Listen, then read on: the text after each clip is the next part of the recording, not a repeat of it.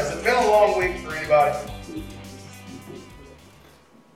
People who have kids at home are going, it's been a long week. You know, we're looking forward to tomorrow. But because the thing about spring break is, and things that kids don't understand, is that just because they don't have anything to do, doesn't mean you don't have anything to do. And so, you know, there is a lot more to do on that week that have to happen. Preparations that have to be made. You know, there were visits that had to be made, a sermon that was supposed to be prepared, meetings that had to be kept. We had our 20th anniversary midweek that we went out and celebrated. We tried to do some spring break activities. There were so many things to do with just a little bit of time every day. Every day only has 24 hours, in case you didn't know. We try to put more into them sometimes, but there's just not any way to put any more time into every day. And it's easy when our lives are as busy as they are to get caught up in everything we're doing and lose sight of what God wants. We find that same thing happening this morning in our scripture. It's a very familiar passage we're going to be in, found over in the Gospel of Luke in the 10th chapter. Here in this passage, we find two sisters who live together. They're sisters who become familiar to our readers because they show up at other times.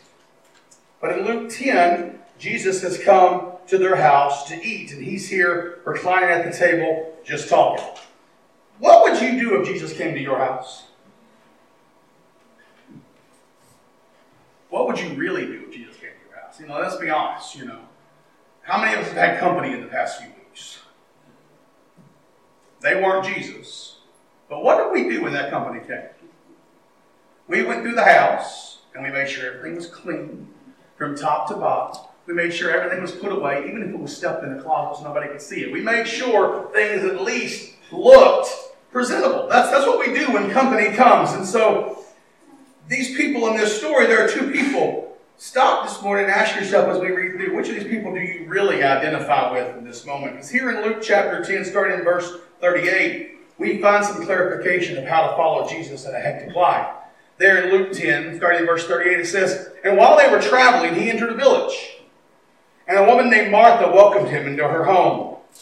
She had a sister named Mary, who also sat at the Lord's feet and was listening to what he said. But Martha was distracted by her many tasks, and she came up and asked, 'Lord, don't you care that my sister has left me to serve alone? So tell her to give me a hand.' The Lord answered her, 'Martha, Martha, you are worried and upset about many things, but one thing is necessary. Mary has made the right choice, and it will not be taken away from her.'" Let's pray. Father God, we come to you right now, and we thank you, we praise you for your blessings. Father, we ask right now that you would take this time and use it for your glory. Father, use me as a vessel for the words that I speak be yours and yours alone. Father, we thank you, we praise you, we ask all these things in the name of your Son, Jesus, and for his sake. And all God's people say. You know, as I read this story, I know that we all have a tendency to feel like it's individual at times. But we cannot let the responsibilities and distractions of life become the most important thing. Remember the Brady Bunch? Marcia. I keep thinking, Martha, Martha, Martha. You know, there it is. Martha, Jesus is in your living room. He is there, talking, teaching, hanging out, sharing a meal. He's doing all of these things, but you're worried about all of these things. I mean, can you picture this scene? Oh man, Jesus is here. And I know we all identify with that because we do it with our own company. He's here. Man, I can't believe he's here. Did everything get put up where it needs to be? Oh, I got to get the appetizers ready. Not just the chunks of cheese on toothpicks, the sausage and the cheese. It's Jesus. We got to make sure it's good. Do I have enough tea made? Oh, I didn't make it this morning. I know he likes that tea. I better mix it up, but I need to get that casserole in the oven now. I can't do all this alone. I can't do it. Where is she? There she is. Mary. Why is she ignoring me? Doesn't she know how important this is? Doesn't she realize how much there is to be done? We can't sit in there. The table's filthy. Oh, I've got to clean it. Oh, the casserole, if I don't get it in, it'll never be done. The tea, I don't think I had any tea. I got to run to the store, but I can't walk out on Jesus. Mary, get over here, Mary. Why isn't she answering? Oh, I wish I could make her clean or help me cook or something. There's so much to do, so much to worry about. I can't sit down right now. You ever feel like Martha? We might not be that loud, but that's going on in our heads sometimes, right? Because we do it. I watch us do it back here sometimes. Is there going to be enough food? I don't think there's going to be enough food. What's going to happen? Oh my gosh, there's 60 people coming. Are we going to have enough back here? And it's going on in y'all's minds all the time. Y'all are watching and looking, and I'm going, there'll be plenty. I've never seen us not have plenty. There'll be plenty. But it goes on in our minds, and these things happen. There are so many things going on sometimes that we simply don't have time to sit down, right? Work, school, family time, bills, meals, taxes, volunteering, church, responsibilities at church. I have to help with the meal. I have to clean the kitchen. I have to plan the fundraiser. I have to prepare for a class. I have to teach a class. I have to get dressed. I have to get out to church. I got to smile. I got to make conversation. Get the idea. How often are we Martha? How often are we so stressed out that we can't seem to stop long enough to just think? We find ourselves distracted by what all we have to do that we never find the time to simply stop. We don't take the time to just let things be. We let the distractions and responsibilities and wants get in the way of the need to just be. We find ourselves running from here to there, trying to make everything perfect. We struggle and we try and we get things done. We make things look perfect or feel perfect. We make sure everything's in its place. We do everything that's needed.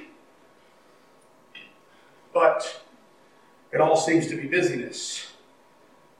Did you know if the busyness of life becomes most important to us, we may become bitter. Martha gets so frustrated. She walks into Jesus and questions him. Jesus, you see what's going on here, right? I'm doing all the work and she's sitting here. Tell her to get up and help me. So she said to Jesus, just tell her to get up and give me a hand. I think Martha's that way, though. When we read Scripture, that seems to be a pattern that Martha has, right? Because, later on when her brother dies and Jesus finally comes, she comes to him and she says, where have you been? That's Martha's way. Are any of you Martha this morning? We look at Jesus and we say, hey, Jesus! You promised this was going to happen. I don't see it happening how I want it to happen. I've got things I got to get done. We got to get this done. Here, she's fed up. She's tired. She doesn't like the fact that she's the only one working, the only one doing anything for this business. She gets so upset that she becomes bitter. And she forgets why she's doing this job in the first place. And she orders Jesus to tell Mary to help her. How many times do we find ourselves doing that? We feel like we're the only ones doing any work. Why am I always the one who has to blank? You fill in the blank. Why doesn't anyone else help me? This is church. We should all be pitching in, but it's just me and I'm sick of it. Somebody needs to do something about this. We need to make sure everyone's doing their job. That's the only way it's fair. That's what we need to do when we get to the point that our bitterness begins to rob us of our joy. We start finding that our responsibilities and distractions have become our focus rather than that which we began responsibilities for in the first place. And we begin lashing out. We begin looking for vindication. We want things to be fair.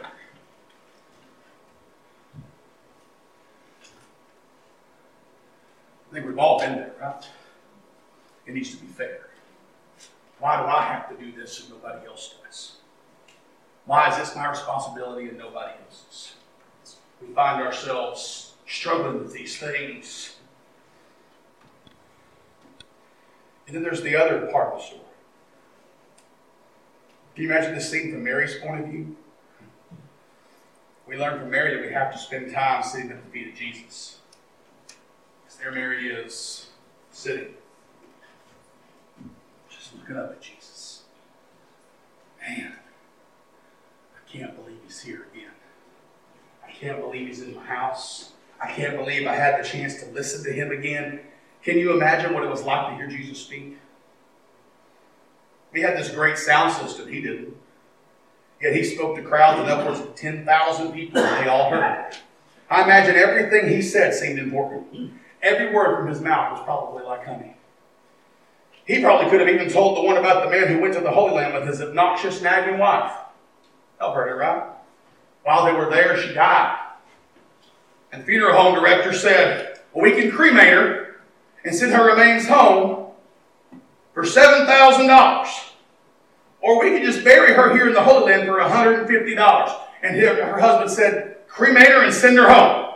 The director was shocked, and he said, why would you do that? He said, you see, sir, a few years back a man died and was buried here, but 3 days later he came back to life. I can't take that chance. I bet even that would have sounded important coming from the mouth of Jesus. Because there she is, listening. We don't know what he was saying. We don't know what the subject matter was. We don't know if it was deep theology or general chit-chat. We don't know what it was that was going on in that conversation. But it didn't matter to Mary. She was at his feet, absorbing every word, hearing everything he had to say, seeing every move that he made. She was enthralled by his very presence. And then in the doorway behind him, she sees Martha.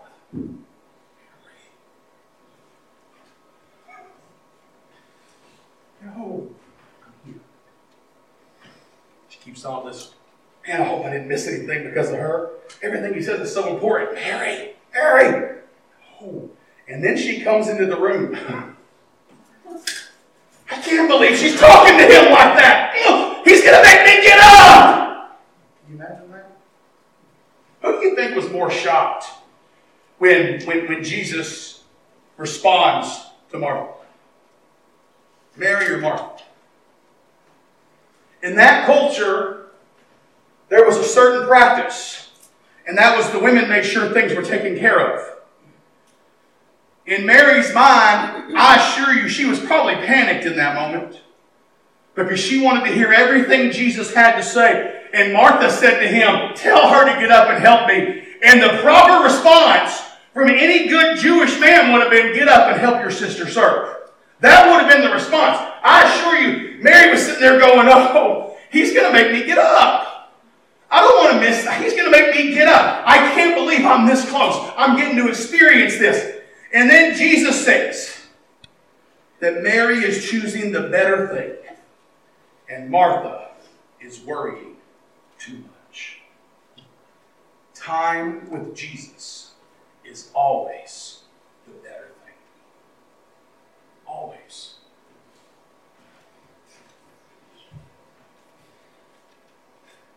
When I was talking to the kids just then, that's where we're headed. Time with Jesus is always the better thing. I can get up in the morning, and I can choose to spend time with Jesus, or I can choose to start my day.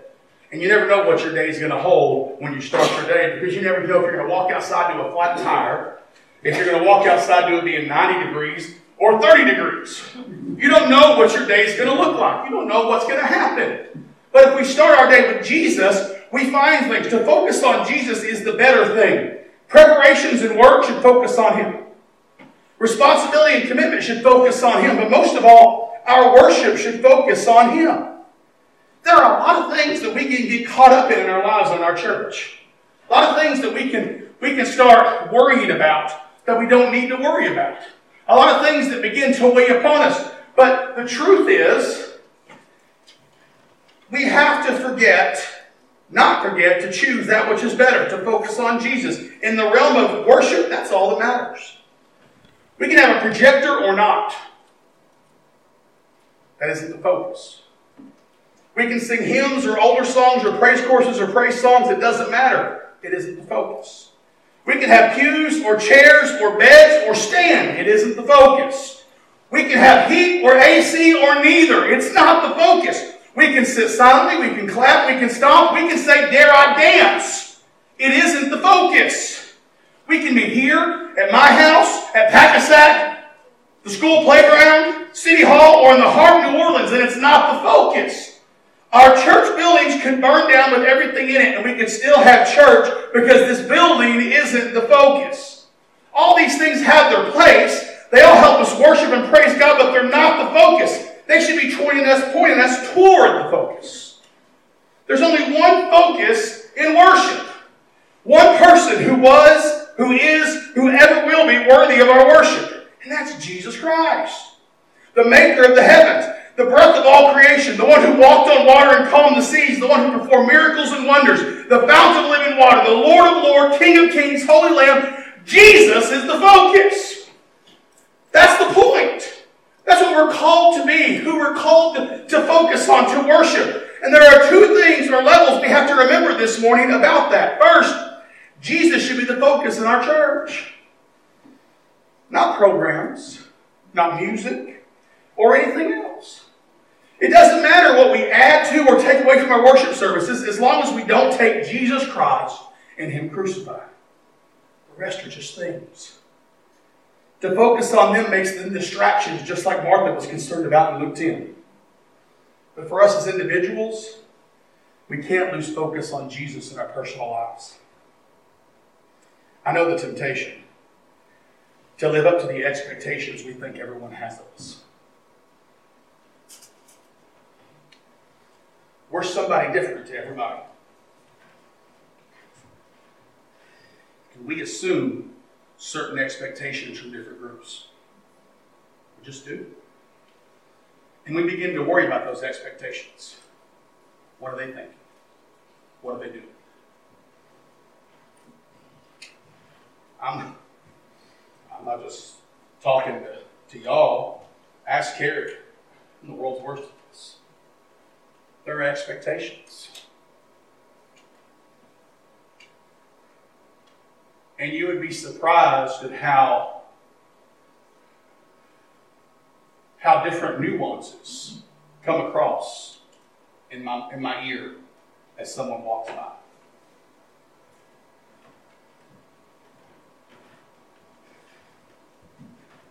We don't like change in general as humans, right? And this is one of the things that I know I struggle with, that you may struggle with, not on this same topic, but if when you walk out the door every day you say to me, "That was a great sermon, Brother Troy," the one day you just walk out and say, "Have a good day," I'm wondering what's wrong. I'm wondering how you were offended. I'm wondering what it was that stepped on your toes, because we are creatures of habit. And I can almost tell you what each one of you are going to say as you walk out that door. And when you vary from it, my ear picks up on it. And so I go home and I go to Carrie, so-and-so might have been mad today. What? She's looking at me like I'm crazy. And I'm like, well, they just said have a good day. And she's like, you're out of your mind. But it's the way our minds work. We get weighed down with the expectations, right? We do it when company comes to our house. We do it when company comes to our church. We find ourselves weighed down with the expectations of what people think we need to be. We want to make sure that every program in our church goes exactly how we think it should. Maybe it's not how we think it should go. Maybe it's how God wants it to go that we need to worry about. We take on many more distractions for the sake of ministry, for the sake of relationship, and we become a Martha. We find ourselves running around putting out little fires that don't need to be put out. Something that might offend somebody. Oh well. Something that I have learned in my life is that in nature, sometimes a little fire is needed because it cleanses the underbrush and allows new growth to come. Sometimes the fire needs to burn so that God can work in a way that He wants to work. And if we're always trying to put it out, maybe God's not working because we're not letting the fire burn. We're not letting the refiner refine. We're not letting Him work. If God has offended you and I come to you and say, man, I didn't mean to say that in that way. I didn't mean to offend you. All of a sudden it takes that offense off of you. And maybe God wants you to be offended in that moment. Sometimes God works that way. Because sometimes we have to be offended in order to really wrestle with it. Some of the biggest arguments Carrie and I have had in 20 years of marriage have been about theological things. They're not on the little things, they're theological things, because I'll say something and she'll go, no! Yeah. No! Yeah. So go read your Bible and come back. And she'll go, one of the first things, and no. I can make a case. Okay. I'm not saying gambling's good. I can make a case that you shouldn't gamble if you're being a good steward. But when we first got married, year one, our biggest fight was Carrie swore to me that somewhere in the Holy Scriptures the words existed, "Thou shalt not gamble." And I said, no, they don't. They don't. You can get there through God's Word and what God wants you to do, but that's not in the Bible. And she swore it was for months. And I'm like, well, where is it? Well, it's probably in Proverbs. Well, then read Proverbs. And it wasn't there. Well, it's probably in... I don't know. She finally, after 4 months, she said, well, how do you know? And I said, come here. And I went to BibleGatewell.com and I said, just type the word gamble in there. And it doesn't come up. Oh. just because of those things. Because she was offended. And she needed that offense to realize that sometimes what we believe because somebody told us, not because the Spirit told us. Again, I didn't say gambling was right. I said that it didn't say that in the Bible. We don't want to tell people the Bible says things it doesn't say. Sometimes we become like Martha, but to focus on Jesus like Mary, that's the better thing. To spend time sitting at His feet and soaking everything He says and does, to bring Him the sacrifice of praise, to sit there at His feet in pure joy, to simply be with Jesus. How often do we do that? I'm not talking about we get up and we make sure we have our 15 minutes where we read the Bible. I'm talking about how often do we just stop and sit and soak in what Jesus wants us to soak in. To sit in the silence. Another sermon, so I won't go there. But in Matthew 22:37, Jesus answers the question about the greatest commandment. He says, love the Lord your God with all your heart, with all your soul, with all your mind. That sounds like the better thing to me. So what's your focus this morning? Are you Martha? Worried about the things that need to be done, or focus on the changes that are happening? Or are you Mary, sitting at the feet of Jesus, doing that which is better? Jesus gives a promise in this passage. He says, it will not be taken away from her. The time we spend with Jesus will never be taken away from us. I've talked with some of you before about the fact that for my age, I've done a lot of funerals. I've walked with a lot of people in their last months, their last moments.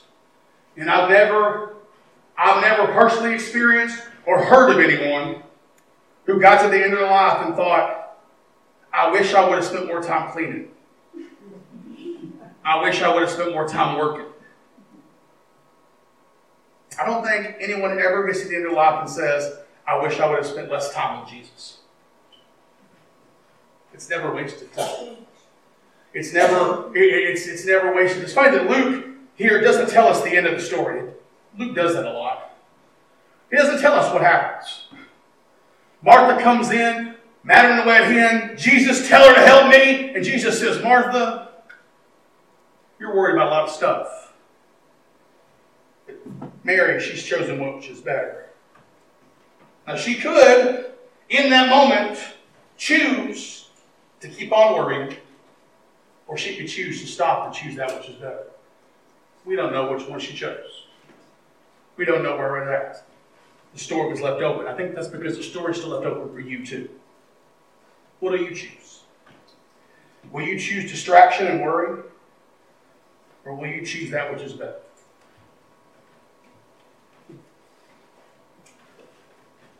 There's a lot to worry about in this life if we let us.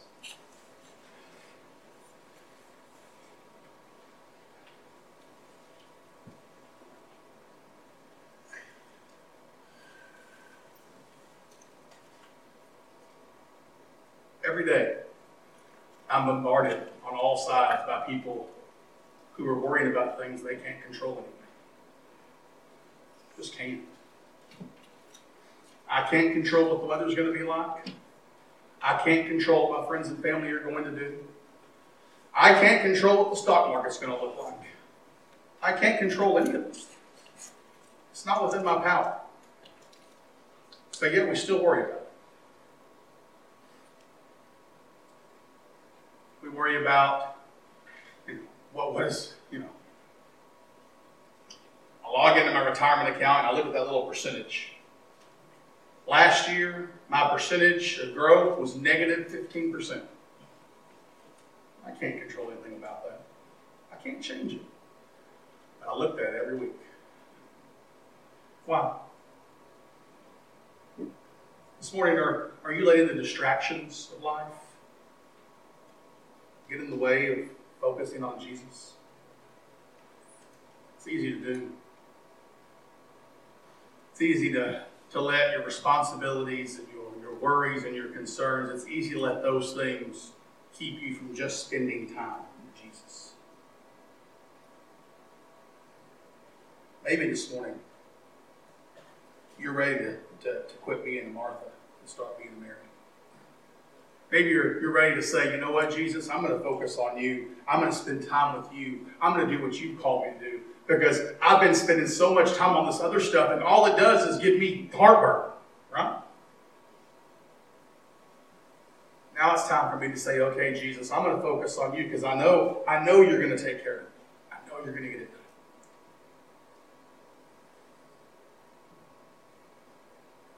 Because the promise is the time you spend with him will never be taken away from you.